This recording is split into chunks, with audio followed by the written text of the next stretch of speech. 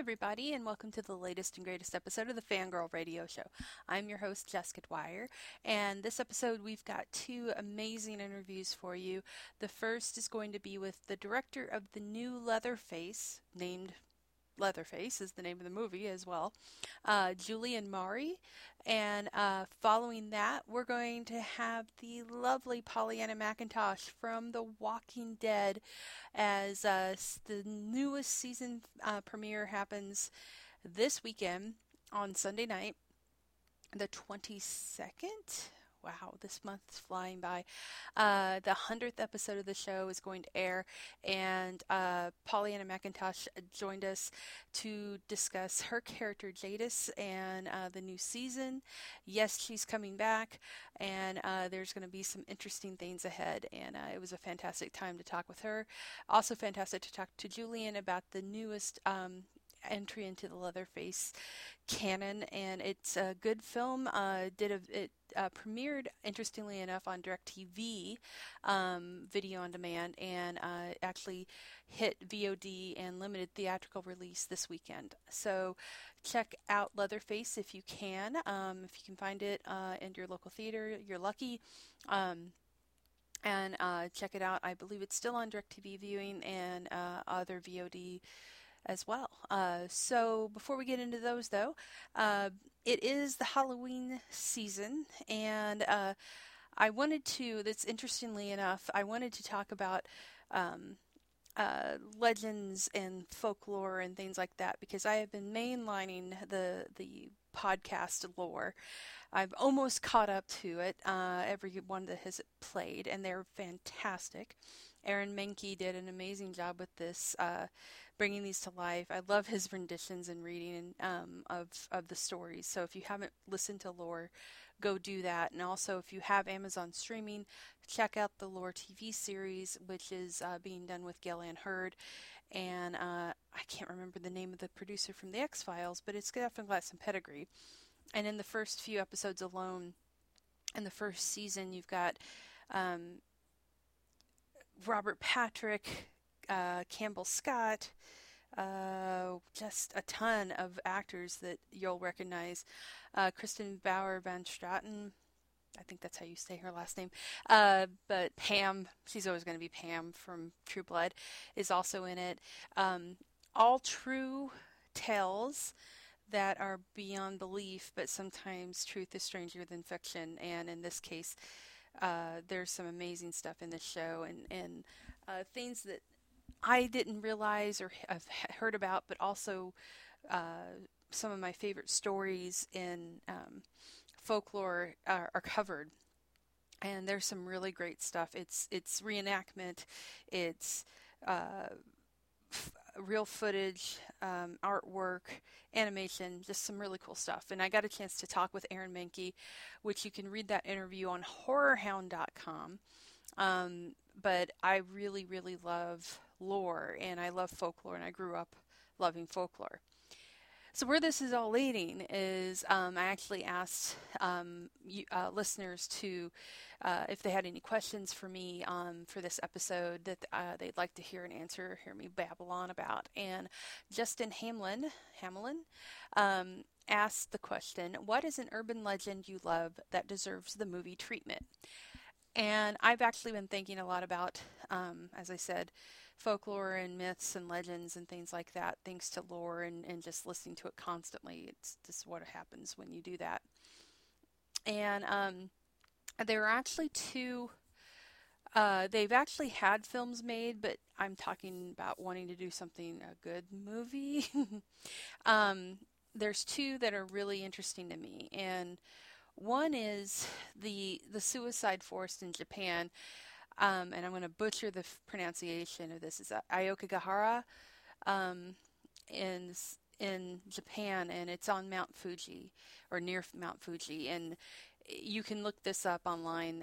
A lot of things have been written about it. I actually have buried somewhere a treatment for a movie that I'd love to have made off of this. Unfortunately, there was actually two movies. Neither one of them did very well at all that were done just recently. And one was called The Forest, which tanked hard, and then there was another one that I can't even remember the name of, but had Matthew McConaughey in it. Um, and But I think that this is just an interesting, tragic, sad, oddly beautiful thing, and that people go to this forest and they can't even keep track of all the bodies and things that are in there. So if you walk through this, it's actually a national park there. If you go through the park, you will find bodies hanging from trees. You'll find bodies that have become part of the forest because they've meshed into the trees. It's terrifying, and yet at the same time, it's oddly beautiful that in a weird, twisted way, and I have problems, I guess. But if you've not heard about this, go online. There's tons of photos and things. Just be prepared that they are kind of gory and it's real and it's human corpses, but it's just one of those places. It's kind of like the Golden Gate Bridge, where people just are drawn to this place and to take their lives, to end their lives there. It's called the Sea of Trees. And it's really fascinating. There's a video that someone shot of this poor guy, because if you work this, like I said, it's a national park. And if you work there, it actually, you're doing a few different jobs, not just being a park ranger, because you are also kind of a psychiatrist, and with some of these people that you've learned to see the signs of that someone has shown up there and is going to take their own life and commit suicide in the forest. You find them before they do it. You try to talk them out of it. You try to get them to leave. You pretty much know it's going to be a lost cause, but you try, and you see the signs. You find this video was just amazing, because this poor guy, he's very, very nice, sweet-hearted guy that works there, and he's showing cars in this parking lot and runs his fingers along and says, "See how much dust is accumulated here. This person's not coming back for this car." So it's a fascinating and sad history for this place, and I would love to see something done with that isn't jump scares and whatever that McConaughey movie was. There's the other one that I would be really interested to see something, maybe even a documentary, and there may be one that I've not heard of, which is the Diatlov Pass incident. And that happened back in the 1950s, late 1950s. I think 1959 was the actual year.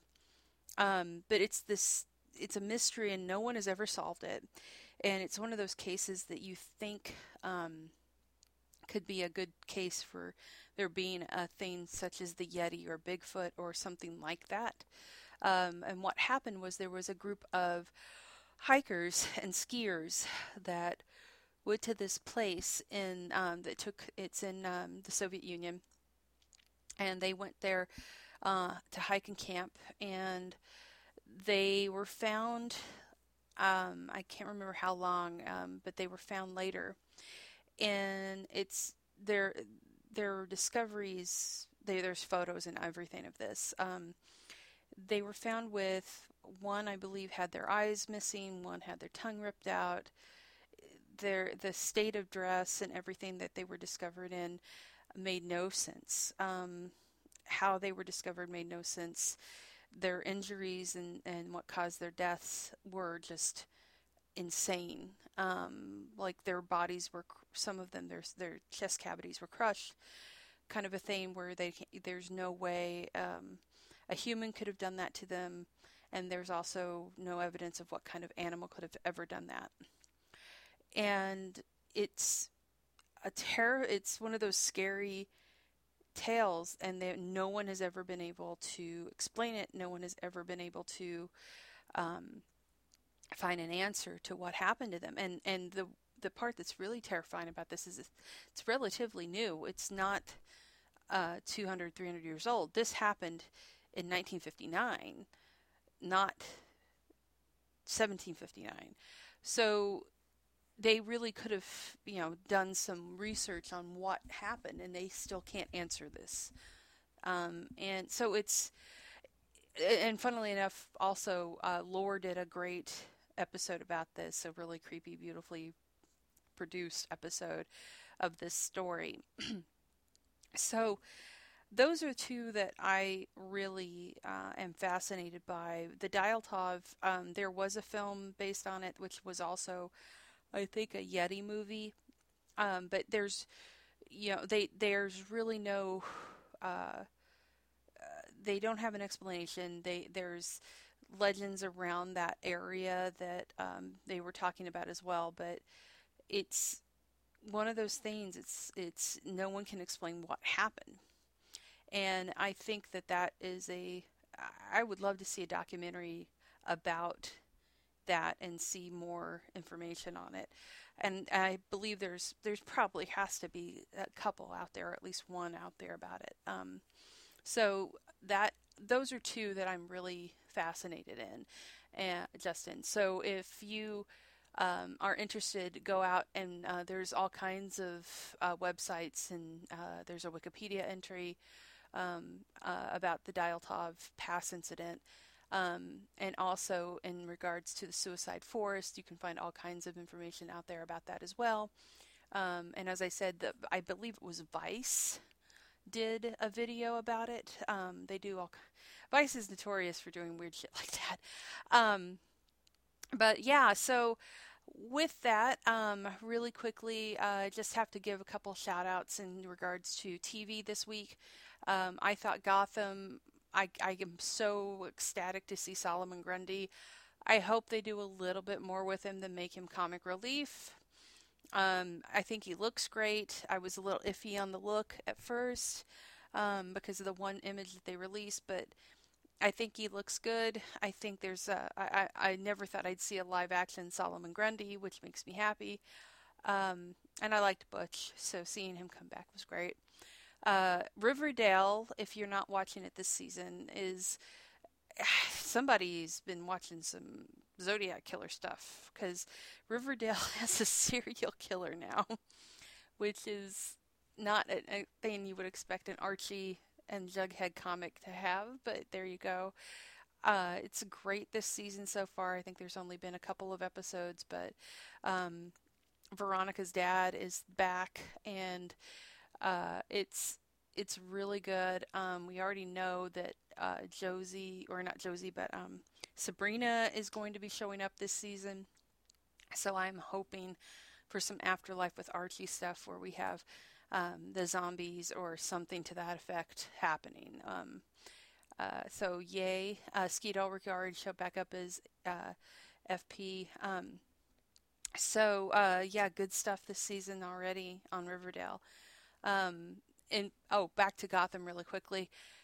Very disappointed if he's gone forever. I'm very sad, but Ra's al Ghul, R.I.P.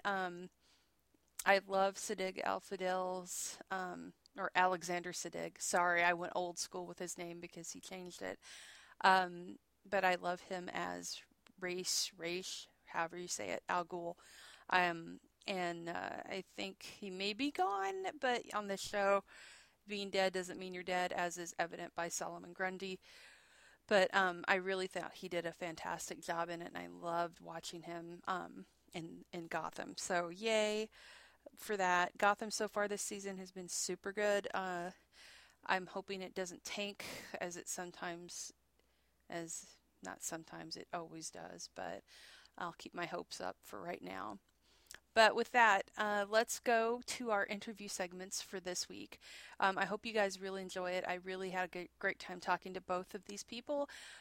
So first up, we're going to have Julian Maury, who is one of two directors of the Leatherface movie. And then after that, we will have Pollyanna McIntosh from The Walking Dead.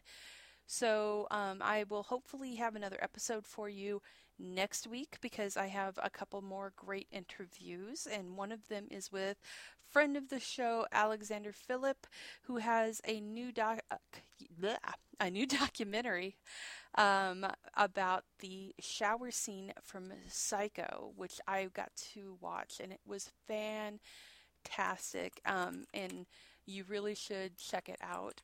It is going to be on VOD and on demand, I believe, soon. And 1 second, and I will get the information for you on that. Here we go. 7852.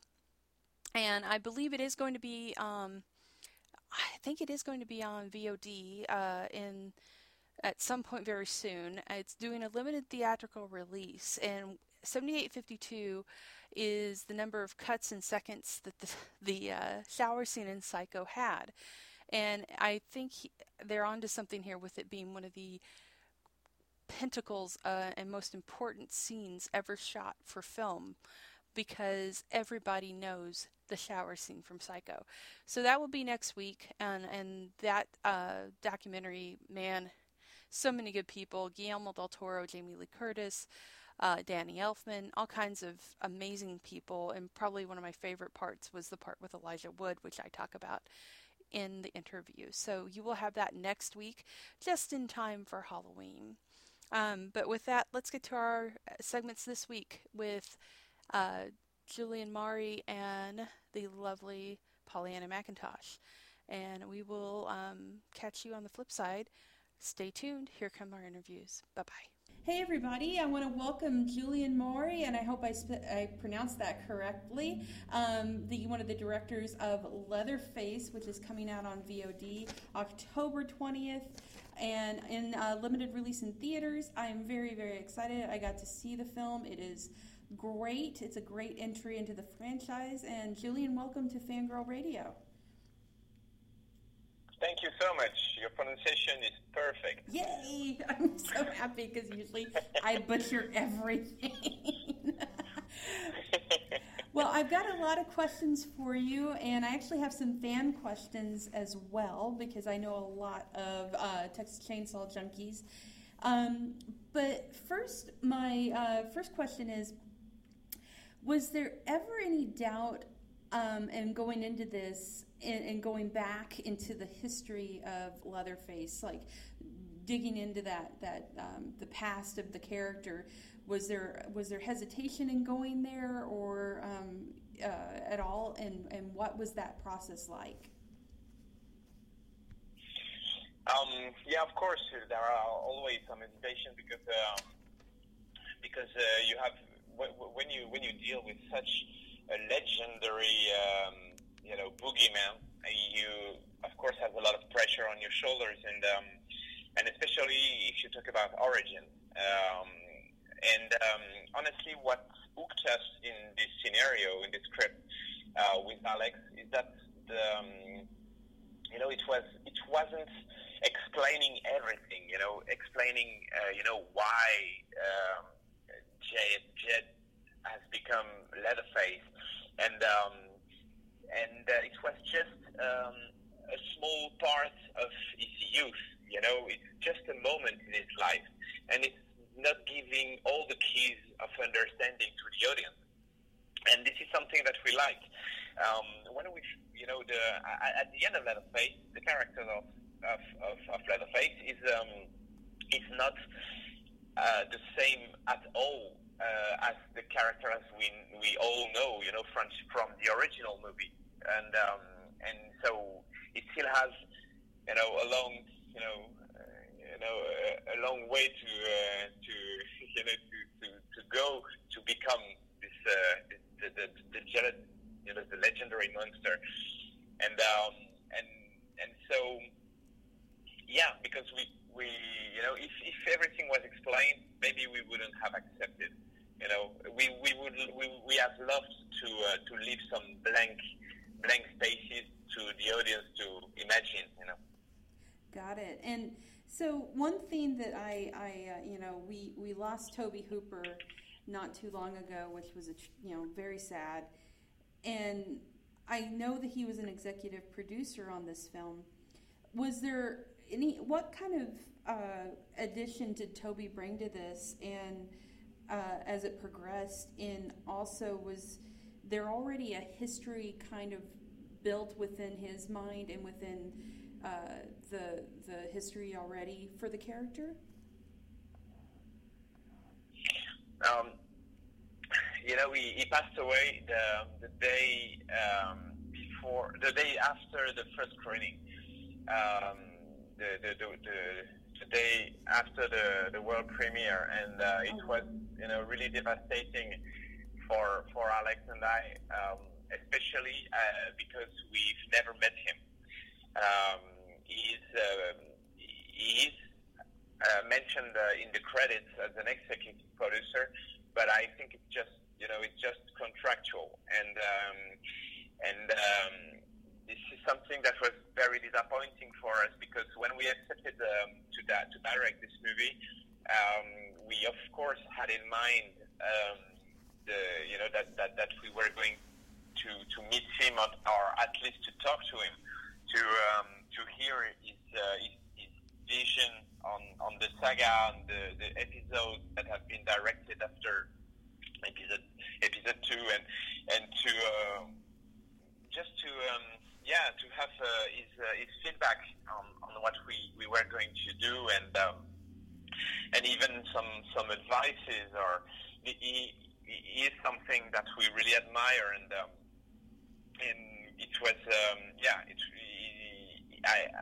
I don't think he has even seen the result. Oh, that's sad.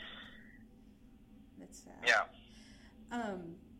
So, kind of going into because I really loved the film. I enjoyed it a lot, and I thought that some of the casting was amazing. And I'm curious, because you have a group of psychopaths or psych ward escapees in this film, and you have your the two really crazy ones that I'll go into in a little bit, and then you have a baby-faced kind of sweetheart and the lumbering kind of big guy, and that are running around with this poor nurse. And I was curious about Sam Strike and what it was like to cast his character, because he's very sweet and very nice, but you also have to have a character. He's got problems. You already know he's got problems because he's in this psychiatry ward, and I thought his casting was great. Can you talk about casting him and the other characters in the movie? Yeah, Sam Strike was really intense since the first audition, the first casting. Honestly, we had we had a crush on him as soon as we saw him on video. I don't know if it's correct in English to say that, but it's okay. I kind of have a crush on him too. It's all good. It's nothing to do with a love crush. You know what I mean? It's an artistic crush. It was an artistic love at first sight, and it was really fabulous. Because he had this intensity, and at the same time he really gave the impression of being fragile, and this was exactly for us what we wanted to give to the audience with this through this character, and he's really gifted and really hard worker. You know what I mean? He was really focused every day on what he had to play, and he was always questioning himself, and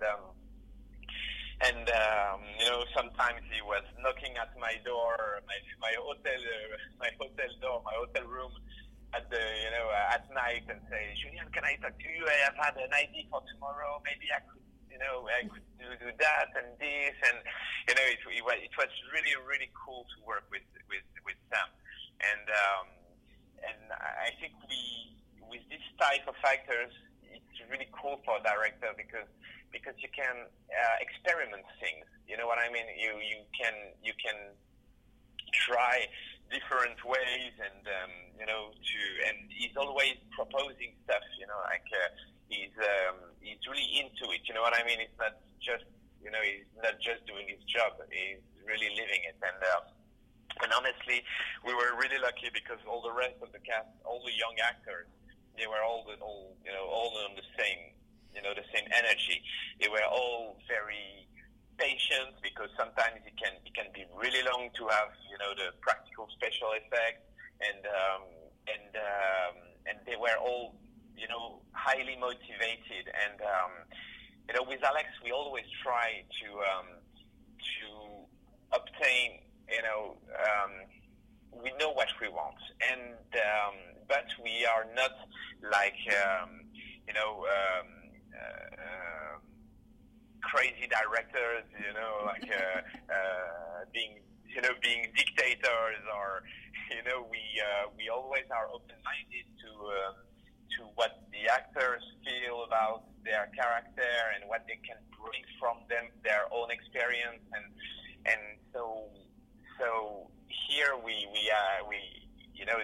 they were all very into it, and of course I'm not mentioning the most known characters, like the actors, I mean, like Lili Taylor and Stephen Dorff, and but they were really great, and I think they had fun, because I think playing these kind of characters is fun.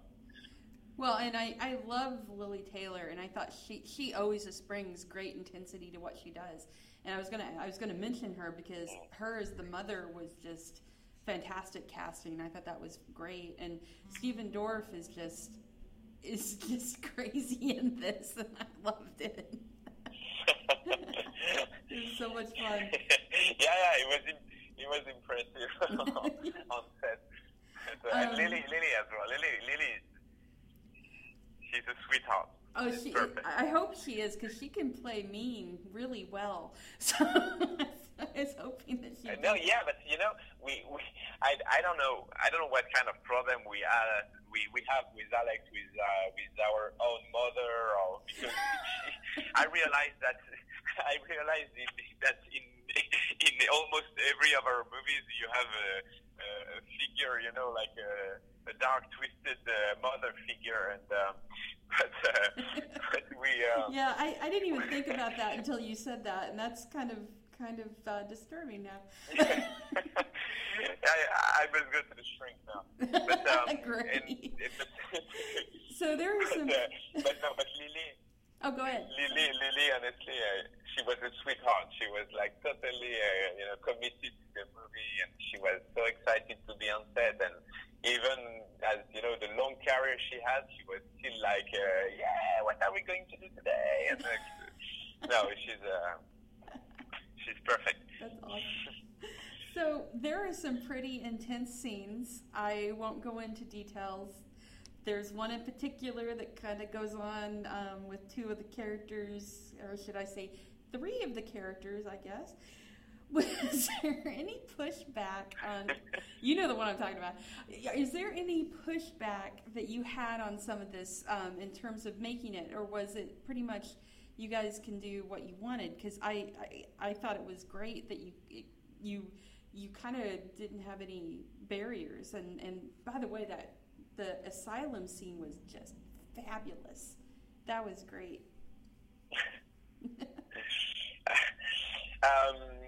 No, we honestly during all the prep and all the shooting, we really had free hands, and we had the opportunity to do things the way we wanted to do, and honestly, some sequences we were convinced that it would be cut by the censorship. Like in the trailer, the end of the sex sequence, and so it's during the post-production that, as usual, you have to do some compromises, and you have to, to cut some stuff, but that's totally usual. And but yeah, I think we have been able to bring some of our ideas, from our twisted French mind, and like what a nice way to put it. And this kind of stuff now. I think I really definitely go to see The Shrink. Huh? There might be some issues. I'm not sure. I won't comment. There may be some problems. So I know I don't have I'm calling from a prison right now. That explains it. That explains where the number came from. No, so I know I don't have you for very much longer, but I wanted to get to some fan questions that we had that were submitted to us. The first one's from Paul Cornelius, and he asked, what is your favorite Chainsaw sequel?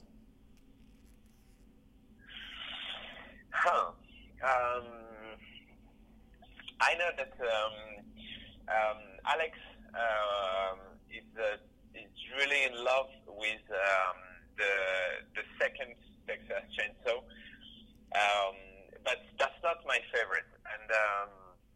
And honestly, I would say maybe the Marcus Nispel's remake, because it was really, really tricky to do a remake, of the original, and at that time I thought he really went well, and yeah, maybe I would choose the Marcus Nispel's remake. Gotcha. Okay, and I thought that was pretty too. It was a pretty movie, which is an odd thing to say about a chainsaw movie, but it was pretty. Yeah. It just like this one. We got one more question. Oh, you got it. And kind of going along that, I liked how your film had that sepia overtone to it too. Kind of, it seemed like there was a lot of that to this, and I thought that was beautifully shot. So our last question is from Chad Ecto-Young, and he said, I'm very curious how difficult it was to put your own take on a series as yet maintain respect to the rest of the series. So taking this and bringing your own take on a franchise.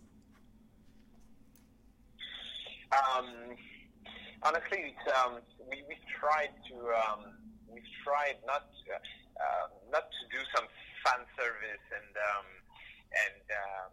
the script helped us a lot.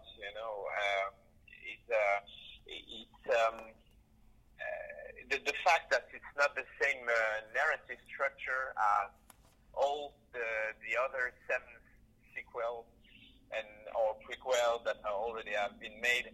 And, it's always the same. It's always the same structure. It's always a bunch of kids getting lost on the lens of the degenerated family and being killed. And here it was much more close to a road movie.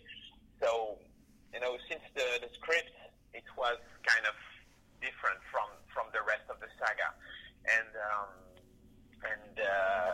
for having our take on it, I think it's something really natural. When we read the script the first time, we were, adding ideas everywhere, like how we could do this, like that, and like that. And it's just, instinctive. That's really not something that we have, had to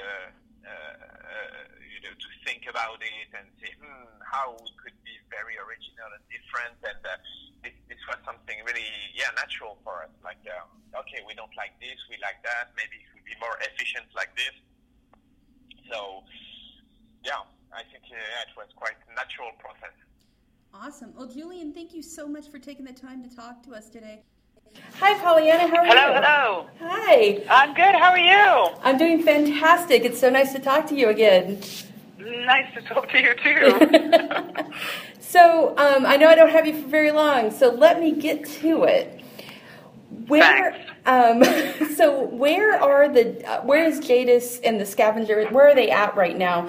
I saw the 100th episode, And Oh, you did? Great. I did, and I'm curious where they are, because they're not there. And where they are, and why is Rick not going and punching them in the face? Exactly. He's got something else to handle, I think, right now. I think it's safe to say that Negan was pulling some of these strings, and yeah, they're after, they want to get that dealt with. So she and her people have left that fight. Obviously, you saw them running out under smoke bombs at the end of season 7, and she has to regroup and figure out her next move. So that goes up there. Sorry, figure out her next move. So yeah, have they gone back to the heaps? Do they dare? That everybody knows that they're there. Exactly. Do they dare go back to the heaps? Or, where are they? I can't tell you. Damn it. But you'll find out. So, I'm curious, were you surprised, and what did you think when you read that you were going to be betraying Rick? Oh, my God. I was so bummed. I was so bummed for the story because I love those guys, and like the other fans, I've been rooting for them this whole time, and now I've got to go in on some level, and obviously not me, but her, and I've got to go and screw things up for them. Oh, I was really bummed. But then I thought, well, what fun this is going to be. And then I thought, oh, my God, I'm going to shoot Rick. I'm going to get killed. And then I thought, oh, sod it, that'll be fun, too, because let's see what happens. And amazingly, nobody actually died, so the fans have been kind of fine. I mean, they've been calling me all sorts of names, but I think they've been secretly enjoying the fact that they've got somebody else to get mad at. Like, I enjoy hating Negan, so I hope they enjoy hating Jadis, and that's what I'm hearing. Well, and one of the things that I find interesting is this is really one of the first bad guy females in the show. How is that to play and be the first real villainess of The Walking Dead? Oh, it's so much fun. It's so much fun. I mean, I love the fact that they were when they were casting this role, they were casting around for either a guy or a woman. They were going to go either gender depending on the right actor. So that gave me a great sense before I even became attached that these guys think outside the box, and that was a great comfort to me. Because, you want to work with those kinds of people, so that was a really cool idea. And I'm just really glad it was a woman, and I'm really glad that it's me, because I'm having a lot of fun with her. And, yeah, being a bad guy or bad gal, it's a lot of fun. Well, it's kind of this show has been very amazing when it comes to showing women as survivors and badasses. You've got Carol, and you've got Andrea and Michonne, and now Jadis is there, and it's just really great to see. It's an equal. It seems like the women are more of the badasses than the guys in this show, which is great. Yeah, I mean, I totally agree with you. I dig it so much, and the great thing is that they don't do it where they're congratulating themselves for it. All these characters are equal until when they fail, they succeed, they win, they lose, they fight, and that's what's so great about it is that we're all after the same thing in our own way, and I think that's what makes it really fun to watch, and really fun as a woman to just go, yeah, well, why not? Because if the apocalypse came, we'd be kicking serious ass. I mean, we're survivors, for sure. Exactly. So one thing I was always curious about, especially with this character, because it's a unique character. I don't believe she was in the comics. Did you create... That's right. And there's only a couple of those, really, in the entire show. Did you create a history for her in your head, and what was that to help create... I have somewhat of the truth of her history from Scott Gimple, our creator, our showrunner, and so I have a lot of, not a lot, but I have a little more information than the rest of the audience has right now. So that was helpful. But going in on it, I really, reading those first 2 pages in the audition even, I thought, well, I know this world now, and I know what she's probably been through. And I know what she's probably lost. And really that's all that I needed to know about her going in on the audition, because the weight of that different people handle it different ways, and I could see that she was handling it in a way that was a very strong survival tactic, and that she created this vast community, and so I knew that she was strong, and I also knew that she had fun with people, and that she felt herself to be a bit of a queen, and she enjoyed that, and she used it to her advantage when dealing with this rugged-looking man, wondering if he really thought if he had a realistic or unrealistic sense of himself, and who taking the measure of him. So when you've got something active like that to do, and you know a little bit about the world you're in, it wasn't so hard not to know her actual, normal life history before the apocalypse came along, because I could see how she was making do in the apocalypse, and that informed me a lot. Does that make sense? Oh yeah, totally. No, and it makes me want to know what you know now. Yeah, I bet. I bet, and there's a lot more that I want to know that I don't know. So there's also things I'm dying to know. But I give a lot of respect to the way that they do this show. It's a very different way to work for me, not knowing. But I've watched 7 seasons, and it's worked so far. So I hand it over to Scott and the rest of the production and writing team, and I just say, okay, I'll find out what I need to know when you tell me. For now, well, let's play the moment and let's be in it. It's a lot of fun, and there's actually a great freedom in that too. Well, and you can help. Do you get to contribute ideas to her character at all as you're working? Because it seems like a lot. This group seems really open to allowing the actors to give more and create things. Like I know Andrew does a lot gives a lot to the character of Rick, and they allow that as it's going. Yeah, I mean, so far, I've found little moments to kind of play with physically and stuff, and to have my take on what might be going on with her that's not necessarily written. But as far as the dialogue is concerned, I haven't felt any need to mess with that at all. It's like I watch Andy work, and I see that he knows how it's best to be shot and all sorts. It's not that he's there commanding, he's letting people do their jobs on set, but he'll sometimes just go, hey, wouldn't it be cool if we did this, and the door's closed at this point, and the shot was like this, and they go, yeah, it would be. And he's like, great, let's try one like that. And I really respect that and love seeing that happen, because it comes out of a huge investment in the character and a huge investment in the show and the fans' experience of the show. And it's definitely a way that I like to work, but I'm one of 20 season regulars. I'm the new girl. I'm not about to, and I don't have any reason to kind of say, hey, let's give Jadis a pet monkey or something. Wouldn't that be cool?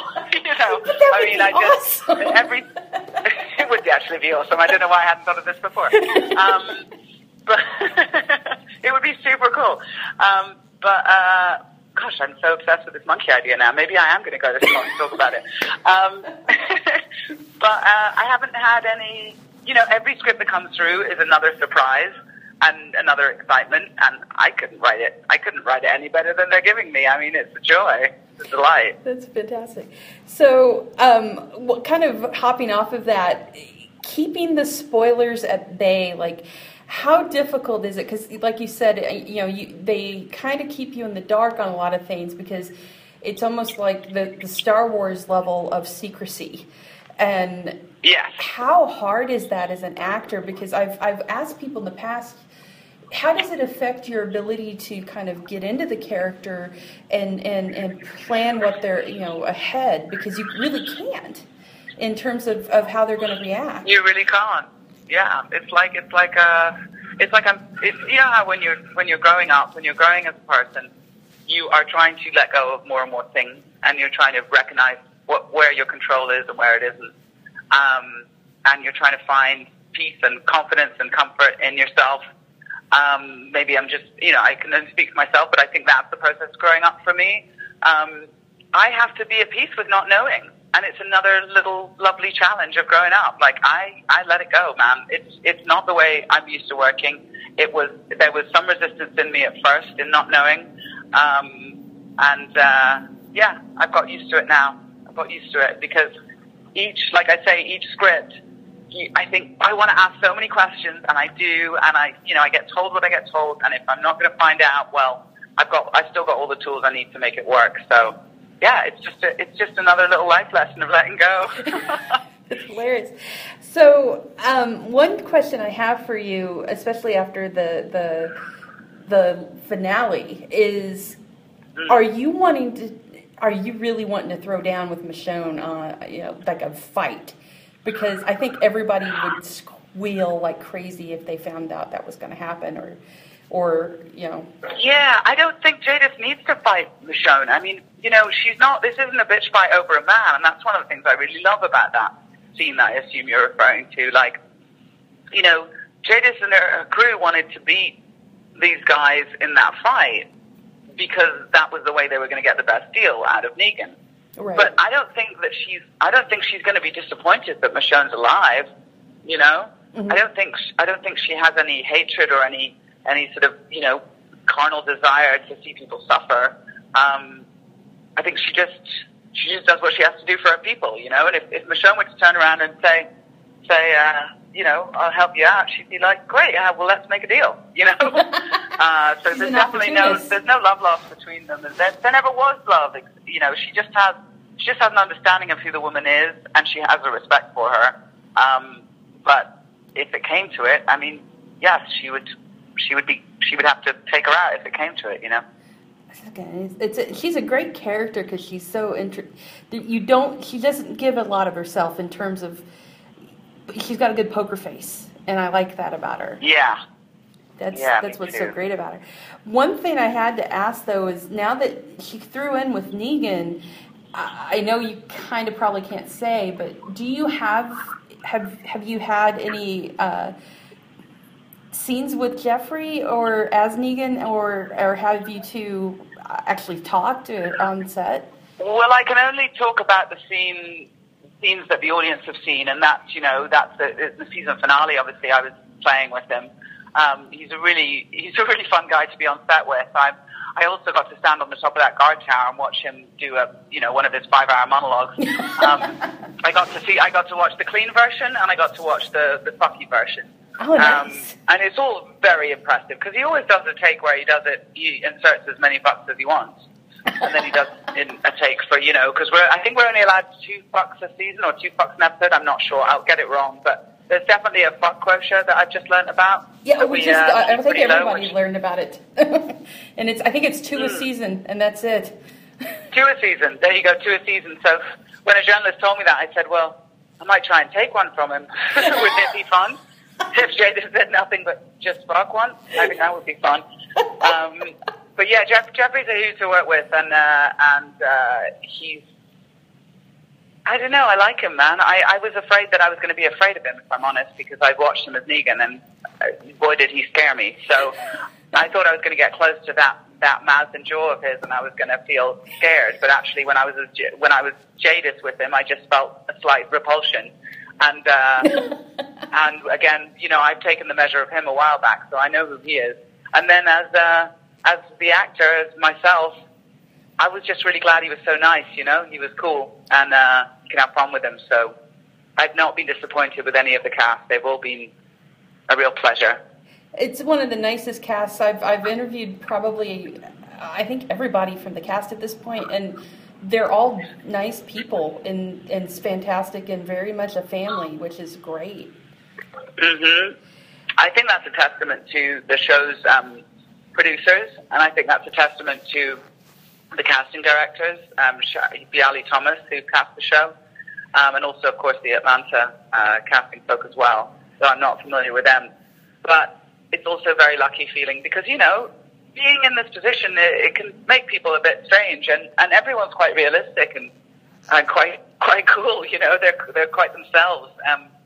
It's and all different, all really different personalities. And like you say, it's a family, and we're all very much who we are, around each other, and that happens very quickly. And so there's no second guessing with anybody, and that's a great thing. That's really a great thing. I mean, I always have a good time on set, and I always work.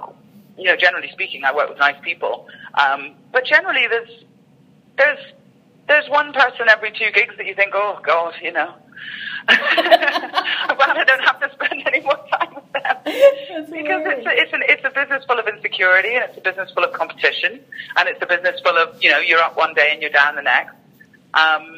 So it's not easy to find such a large group of extremely successful actors who are all so, like you say, so especially nice. It's, I don't know, it's hard to talk about this stuff without sounding like my namesake, but the truth is I'm very, very happy and I'm very, very lucky and everyone's lovely and the world is delightful in The Walking Dead.